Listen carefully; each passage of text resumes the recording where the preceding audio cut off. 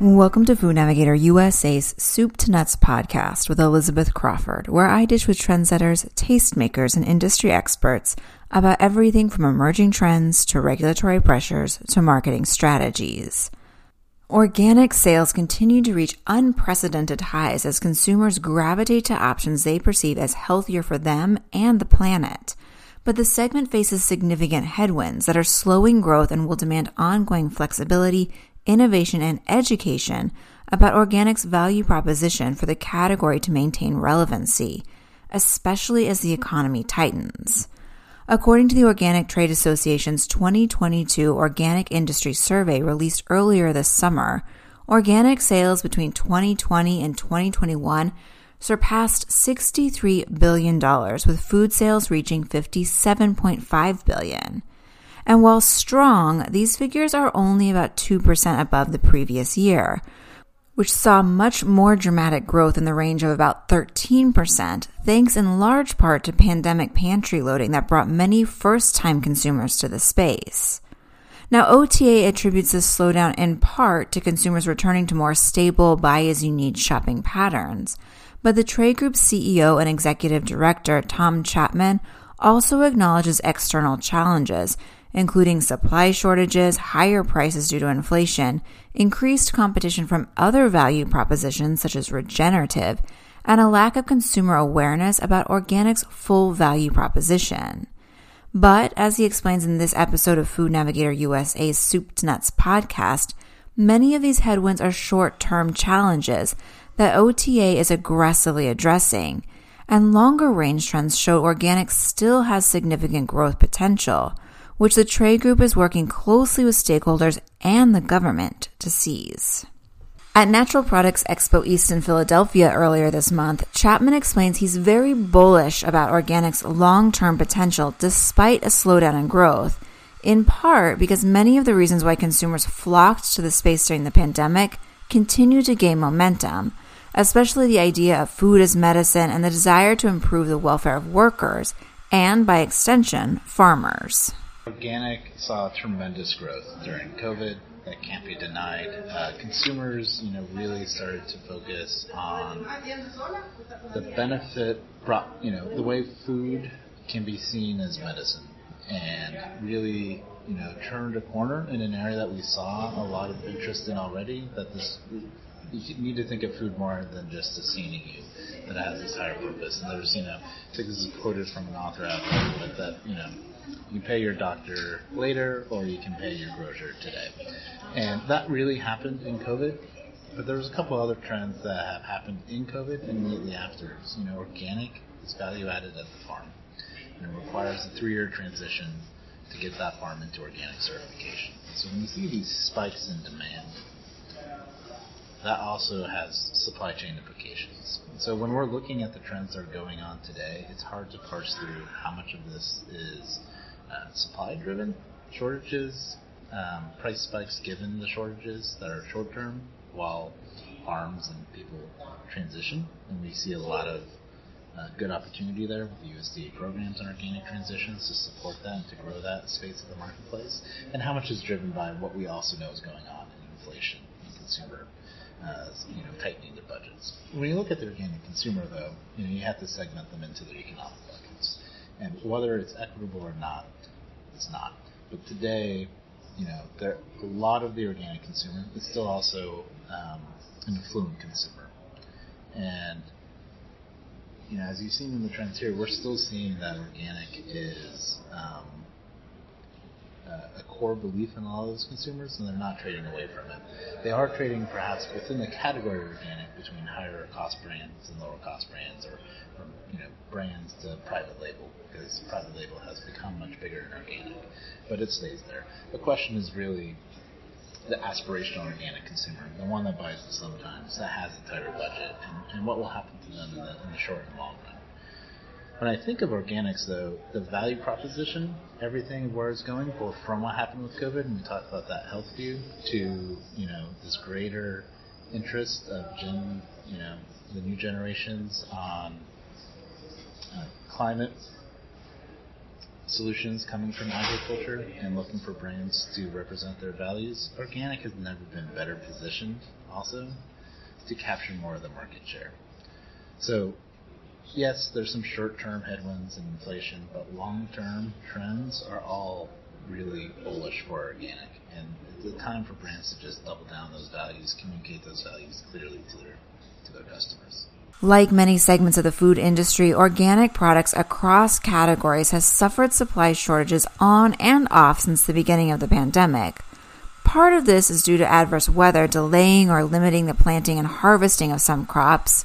Some is due to farmers choosing to plant more organic crops that were more profitable last year and less of other crops. Some is due to shortages of components like packaging, labor, and transportation, and part is due to demand outstripping availability. Chapman explains that while this last point isn't new, it is by far the most stubborn and one that OTA is working closely with the U.S. Department of Agriculture to address, including with a recently announced $300 million investment that pulls funds from the American Rescue Plan to help encourage and ease organic transition. The organic movement still offers a lot of opportunity for organic growers. The struggle we have right now is finding more of them.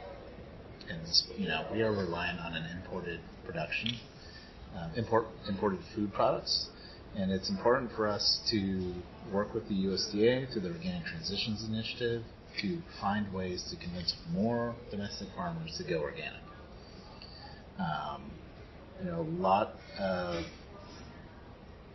A lot of their program is based around technical assistance and conservation funding, but a big portion of it is this networking community building, and that can't go underemphasized because farming communities matter, and we see in past studies about these economic hotspots where there's clusters of organic businesses and organic farms, and that you see this rising of wages, this lowering of the poverty rate. But it comes from this network effect, this community that works together, that shares knowledge, that grows common crops, and that shares this information. And that's the area that we need to keep building on to make sure that farmers are thriving. We're extremely excited about the Organic Transitions Initiative and that $300 million, largest single funding for organic programming, coming out of the USDA, and using this as a tool to really bolster domestic supply, bring these benefits down to the farmer level, and make sure that they're well supported in their pathway to organic.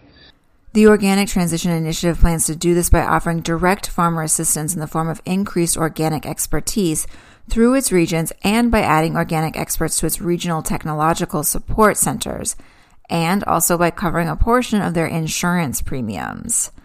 This initiative also intends to support additional processing and distribution capacity, which is currently in short supply and holding back production. Increasing supply to meet demand could create additional self-defeating challenges, including driving down price premiums for organic, on which farmers rely because their yields tend to be lower and their expenses higher. At the same time, higher prices of organic currently commands are taking a toll on industry's growth by limiting access for consumers who increasingly are feeling squeezed by inflation and beginning to trade down to less expensive options to stretch their budgets. Chapman acknowledges that balance both of these needs will be difficult, but he says it can be done by looking for cost management opportunities between the farmer and consumer and strategically leveraging government procurement. Economic premium is critical to organic because that is the return that happens, and organic is unique in that it's value added at the farm level, and the standards just maintain that through the process. But you can't take something later and make it organic, and so that cannot change. There needs to be a premium and a price differential, but that price differential also plays out in the marketplace in many different ways. There's cost plus modeling in the processing and distribution. That it's just the way of doing business, but doesn't always make sense because just because you're handling a more expensive commodity, yes, you have more carrying cost, but the labor, the transit cost, whether that was a more expensive or less expensive item, that's all the same. And so it's important to look across the entirety of the spectrum, and when we're looking at margins being tightened, it doesn't mean it's coming at the expense of the farmer. It doesn't mean it's not either, but it doesn't mean that's where it's coming from, because there's multiple places where that margin might be being impacted. While the industry looks for ways to maintain premium prices for farmers, Chapman says OTA simultaneously is exploring how to enhance consumer access. This is an ongoing challenge that organic is going to have to figure out. There's going to be no one solution, and I don't think we've figured out all the solutions to this problem yet. So, first of all, I'm going to say, it's a shameless plug for us, if you have solutions, we want to hear them, because we want to work within the community and work with folks to find ways to make organic more accessible. It's as I look at the trends that are going on now, the fact that it sits where it does gives it good positive headwinds for what's going on in the inflation environment. But for organic to have the impacts that it potentially can, it needs to be accessible to all businesses and to all consumers. A big format of doing this is to continue to grow the marketplace and ensure that organic becomes a category unto itself. And that category is large enough to allow for different price points to survive with that premium still going on, that your higher premium products can subsidize some of your lower premium products to make an overall profitable business for an operation. A key piece of that is bringing in some institutional purchasing power like you would see in government procurement. And so one area that we were exploring is 2023 is a farm bill. And we're making sure that there's not, we're going to be examining the procurement guidelines of the U.S. government and potentially suggesting changes to make sure that, where local municipalities want to start procuring organic products, thinking through schools, universities, things like that, that they have the ability to do that there's not something structural in those rules that prevent them from procuring those products. Hand in hand with increasing consumer access to organic is increasing diversity within the organic industry across the value chain, a transition which Chapman argues could further expand the shopper base by bringing to market more organic products that are culturally relevant and price sensitive. At Expo East, the Organic Trade Association unveiled a new tool in the form of the Organic Diversity Resource Library, which it thinks can help. We're trying to make the organic trade as diverse as the American consumer. And so there's so much work to be done on all fronts of this thing. The diversity toolkit that we just launched is one great way. We're working at it, I guess, at many levels. We're looking intrinsically at the OTA about the way we operate just as another operation, making sure there's diversity in our procurement practices, that it's there in our hiring practices, and it's there in our board, and it's reflected throughout our own values. But beyond that, then we're also trying to create resources for our businesses to engage in a similar fashion. And part of this is bringing in these diverse voices and these diverse conversations and creating spaces and making ways for people to be able to access those areas. And so that's what the diversity toolkit and library does. That's just one phase of it, though. There's so much more to it. We also are sponsoring members and businesses who are organic or are trying to convert to organic to come in underneath the trade association, work with our experts in the trade association as well as just members to mentor them, to provide them the tools that they need so we have these more diverse businesses within the community as well. So there's a lot of businesses. One area that we're really focusing on is transitioning diverse consumer product goods companies. And all this transition conversation that you hear going on is talking about the farm level. And that's important. That's activities we're doing too. But there's also diverse entrepreneurs that are being left out of the consumer product good company. And a lot of the barriers are not the sourcing or the branding. It's getting beyond the certification process, this application, the terminology used in that application.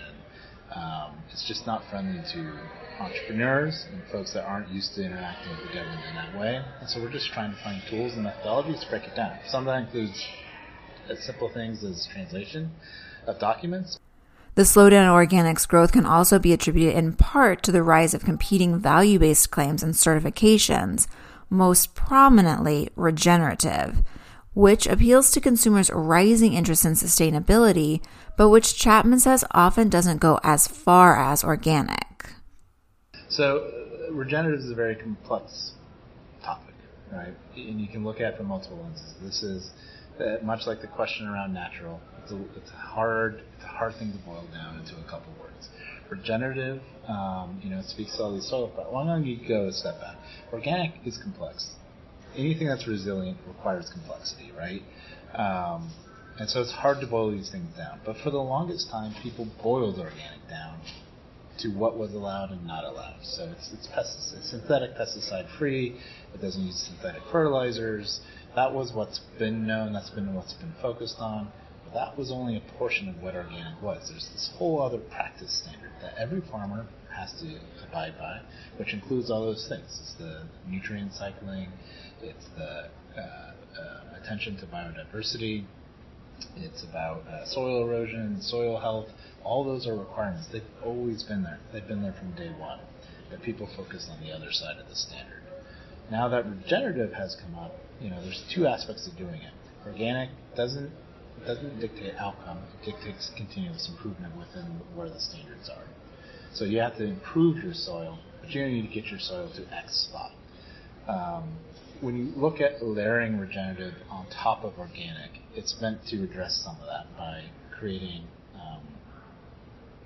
benchmarks of how you move your soil along. It also brought in, I'm speaking mostly to the Rodale program, also brought in aspects that are unfortunately just not realistic to be part of the organic program today. So social standards, in a strong certification sense. That's a different department of the U.S. government that has responsibility over those. It's not going to get into the Organic Foods Production Act, which deals with the USDA.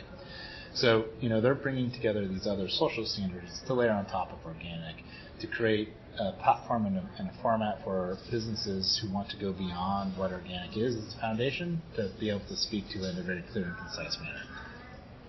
I have no problem with that. I support that fully. But regenerative is now also being used to describe those individual single practices being taken out in singularity and being applied in a conventional format. We have enough.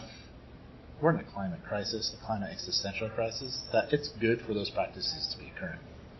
100% supportive of adoptions of some of the successes we see in other places where they can apply them. What I fear is just the consumer confusion. And, from a B2B standpoint, that's a great tool to use. But from a consumer standpoint, we need to make sure the consumers are clear on the product that they're getting. And so I'm more concerned around regenerative claims at market. I'm also concerned for the businesses that are considering them, because it seems like we've been down this road a few times before where we have undefined terms that get very popular. And natural is a road that's gone down. We've seen the rise and fall of natural in terms of the claim because of lawsuits that come from making claims on something that's not well defined. And so regenerative outside of the organic rock kind of system, I don't know what we're talking about. And that's where I have my concern. If I don't know what I'm talking about, I don't know how a consumer will know what we're talking about. One way OTA is addressing this challenge is through a consumer education campaign that pulls a page from its playbook for managing the competitive threat from non-GMO movement, which Chapman explained similarly threatened to dilute the power of organic by playing up just one component. So, like the OTA's Organic is Non-GMO campaign from several years ago, the trade group has created a new toolkit to promote organic is regenerative. It's meant to be educational and just, going through the line-by-line piece because, people look to certification schemes as an information shortcut. They're just trying, everyone's busy. Everyone's dealing with their own jobs, inflation, kids, taking care of their parents, paying their mortgage. They need a shortcut to this information and a label that they can trust. That's what USDA Organic brings. It comes with federal enforcement. It has a defined term. It may not be perfect in all its aspects, but it answers a lot of questions. You know what you're getting, and it's consistent. That's all the benefit of it. But regenerative is very similar to non-GMO. It's one of these single-off claims that takes a single aspect of it. And for one business, regenerative might be X, and for another business, it might be Y. It's a time for certification that makes it clear what it is. You don't know what you're getting. As we look to next year, we're really excited about developing, we're going to be launching this in November, but a toolkit and conversation to help educate retailers, to help educate our businesses and brands about where organic intersects with this greater sustainability story. We're just seeing how the sustainable consumer thinks about good for the people, good for the planet, good for the communities, and we have been taking the research that's out there and bucketing in those similar kind of subject matters, and we're going to be using this as a platform to create education for folks to start disseminating this information out there, so that hopefully we start heading off at the pass some of these, simplification of what organic is. At the same time, Chapman said OTA and other stakeholders will set up their efforts to ensure that organic meets consumers' expectations by working with the government to continuously improve the standards. The organic standards need to continue to move forward with the times. They need to be updated with current consumer expectations, and they need to stay relevant to consumers. They also need to stay relevant to the latest science. And so, a standard written, legislation written in the 90s may need renovation from time to time, and regulations published in 2000. While a lot has changed in the world since then, there's new information, the consumer expectation has changed, and frankly, conventional operations have seen the success of organic and have adopted a lot of these practices. If there is no difference between conventional and organic, we're not going to see that premium. The marketplace isn't going to matter, and so it's important for organic to stay relevant to the consumer. And so it's really hard to get updates through the U.S. government, right? It's a very slow process. We've been pushing for a lot of these changes in certain areas like animal welfare for quite a long time. And we're just trying to find a mechanism to make that a bit more efficient and make it a requirement that, the standards are renovated from time to time to reflect consumer expectations and the latest science. Really excited about the collaboration we've been having with the U.S. government on moving organic forward. There's been a long time period of a lack of moving the organic standards forward, keeping them clear, keeping them consistent, and that has completely changed in this last year. We see a ton of progress. The Origin of Livestock rule came out, which makes very clear standards for and moves forward how organic dairies handle transitioning heifers. We see the Organic Livestock and Poultry standard back out and proposed, so that's moving forward. We see some more kind of detailed in NERTs. It's a little wonky, but we see progress there. We see these rules moving forward that are doing the renovation that we want to see, enacted more permanently in a more holistic, systematic fashion. So we're very excited about that. We're very excited about that partnership we've had with the USDA. If balancing all of these priorities sounds like a tall order, that's because it is, says Chapman, who added that in order to succeed, stakeholders from across the organic industry must work together to reinforce organic's value proposition, recognize the contribution everyone makes in their own space, and offering a hand where possible in other areas for the common good. Those who are interested in learning more about the evolution of the organic space can visit OTA.com. And those who want to know more about parsing and supporting sustainability claims, the circular economy, and the growing food as medicine movement can do so by registering for Food Navigator USA's upcoming digital summit, November 15th through 17th, during which we'll take a deep dive into each of these issues and more. Check out the full agenda and register at foodnavigatorsummit.com. With that, we've reached the end of another episode of Food Navigator USA's Soup to Nuts podcast. I hope that you enjoyed it and will join me again next week. And to help you remember, I encourage you to subscribe. Until next time, this is Elizabeth Crawford wishing you a productive, profitable, and safe week.